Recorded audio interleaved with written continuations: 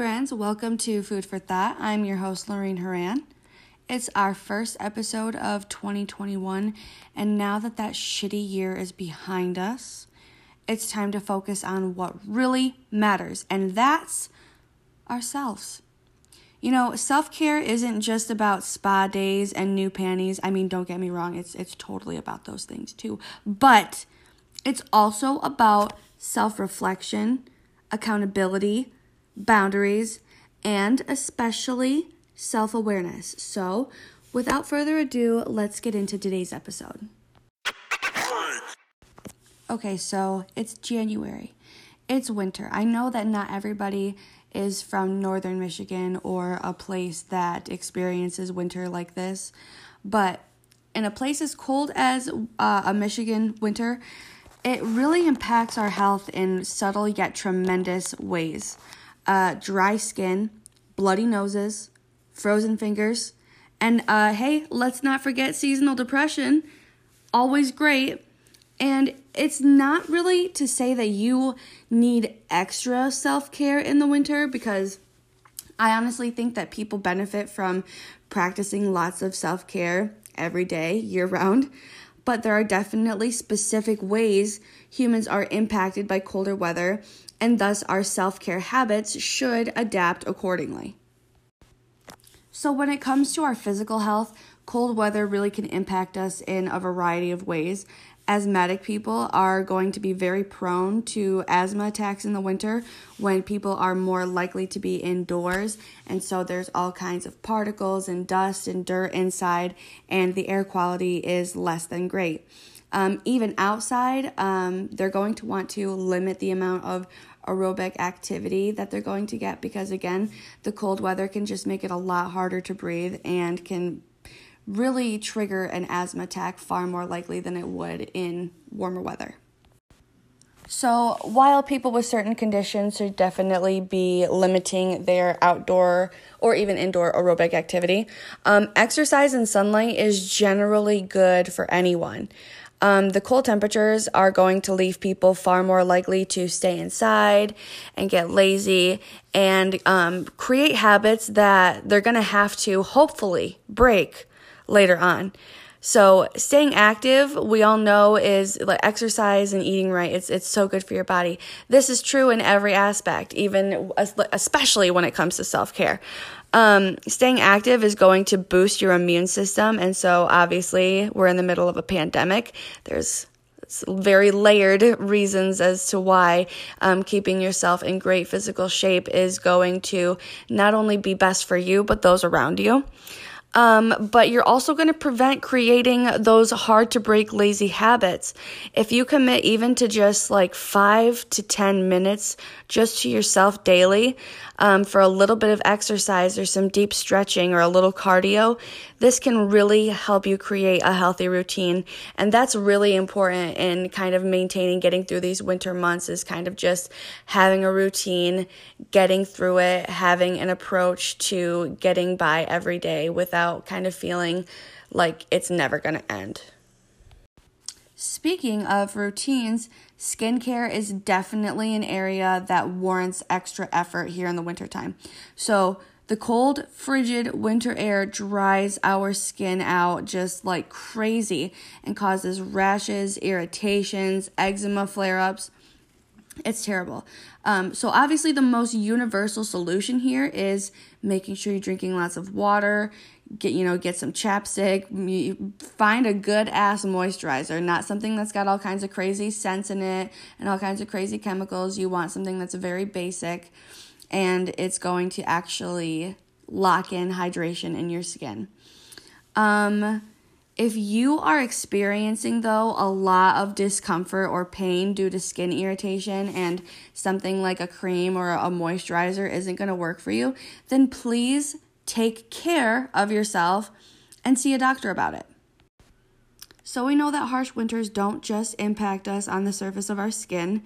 Every year between fall and winter months, anybody ages 14 and up is more likely to become susceptible to experiencing seasonal affective disorder, which is most commonly referred to as SAD. And this is just basically a condition wherein during the winter months, people are more likely to experience symptoms of depression, complete lack of motivation, perhaps overeating, just kind of adapting unhealthy habits. And so for some people, everybody's different. Some people would really benefit greatly from having some extra vitamin D supplements, adding some more lights around their home and their office to brighten things up a bit. But then others like myself who already struggle badly with depression and anxiety, you would very likely benefit from talking to a therapist or, trying to talk to anybody about what you might be going through, even if you don't like therapy or you feel like you can't afford therapy. Never be afraid to talk about what you're going through. It's always valid. It always matters. And you're not bothering somebody. Like, people care about you. People want you to talk about how you're feeling rather than hold it in and build it up. Something that also really hits close to home for me this time of year is the tendency to overeat. We definitely live in a culture where we celebrate greed and gluttony. And people like myself with binge eating disorders are going to greatly benefit from tracking their eating habits and opting for healthier snack options and not falling into the pressure of indulging in huge portions and just excessive amounts of food. Again, though, everyone is different. Some people will be just fine if they start doing some meal planning and count their calories and everything that they're eating. But then other people like myself, we have to consistently be talking with our therapist in order to make sure that we aren't using food to cope with anything that we might be feeling, perhaps because of the seasonal affective disorder. It's like during the winter, the overeating definitely does get worse, and it's just kind of like a vicious cycle. So I go to great lengths to make sure that I'm talking to my therapist often, and that instead of going to Meijer once every few weeks and just stocking up on a bunch of shit, I go to Meijer every few days, and I'm consistently buying fresh produce or whatever market is around that I want to get my produce from. I'm making sure to go regularly and put myself in a position where I don't have a bunch of shitty snacks easily accessible for me to reach. I have to go, and I have to go and get something fresh. I have to make something or something like that. So why is self-care so important? Isn't it selfish? No. The answer is no. It's necessary. Realistically, self-care just means that you're providing the adequate attention to your own well-being. There are endless ways to practice self-care. It all comes down to what you need. Sometimes it's a bubble bath. Sometimes it's cleaning the ever-living fuck out of your house. I want to make it clear that self-care can include, but is not limited to, lots of pampering and self-indulgence. At its core, self-care encompasses all of the things that you need to do to reduce stress and maintain your overall wellness. So sometimes this does mean splurging on that bottle of Chanel perfume. That's self-care. I'm totally calling myself out here, but hey, I love that bottle of fucking perfume. I wear it every day, and every time I spritz that shit on my wrist, I feel like a new woman. So splurging and buying those things that are going to bring you a lot of joy, that is self-care. But hey, so is visiting your dentist or going to therapy. And sometimes we have to decide, what am I going to benefit from more if my options are limited and I can't have both, So something else that it's just self-care, like I said, it comes with accountability and self-awareness and trying to make yourself exceptionally aware of what is going to be better for you in the long run. Also, I'm pretty sure puppies count as a form of self-care. I'm pretty sure. So I don't want to cut this episode short. However, I really just wanted to get something new out to you guys and something that I thought would be really helpful, really useful, really validating. And so I want to end this episode with a challenge. Just do the thing, you guys. Whatever that thing is for you, do it. Make that doctor's appointment you've been putting off. Gut your closet or your fridge or your car or whatever fucking random room in your life is just causing you so much stress because you know you need to go through it. Stretch deeply in the morning and before bed.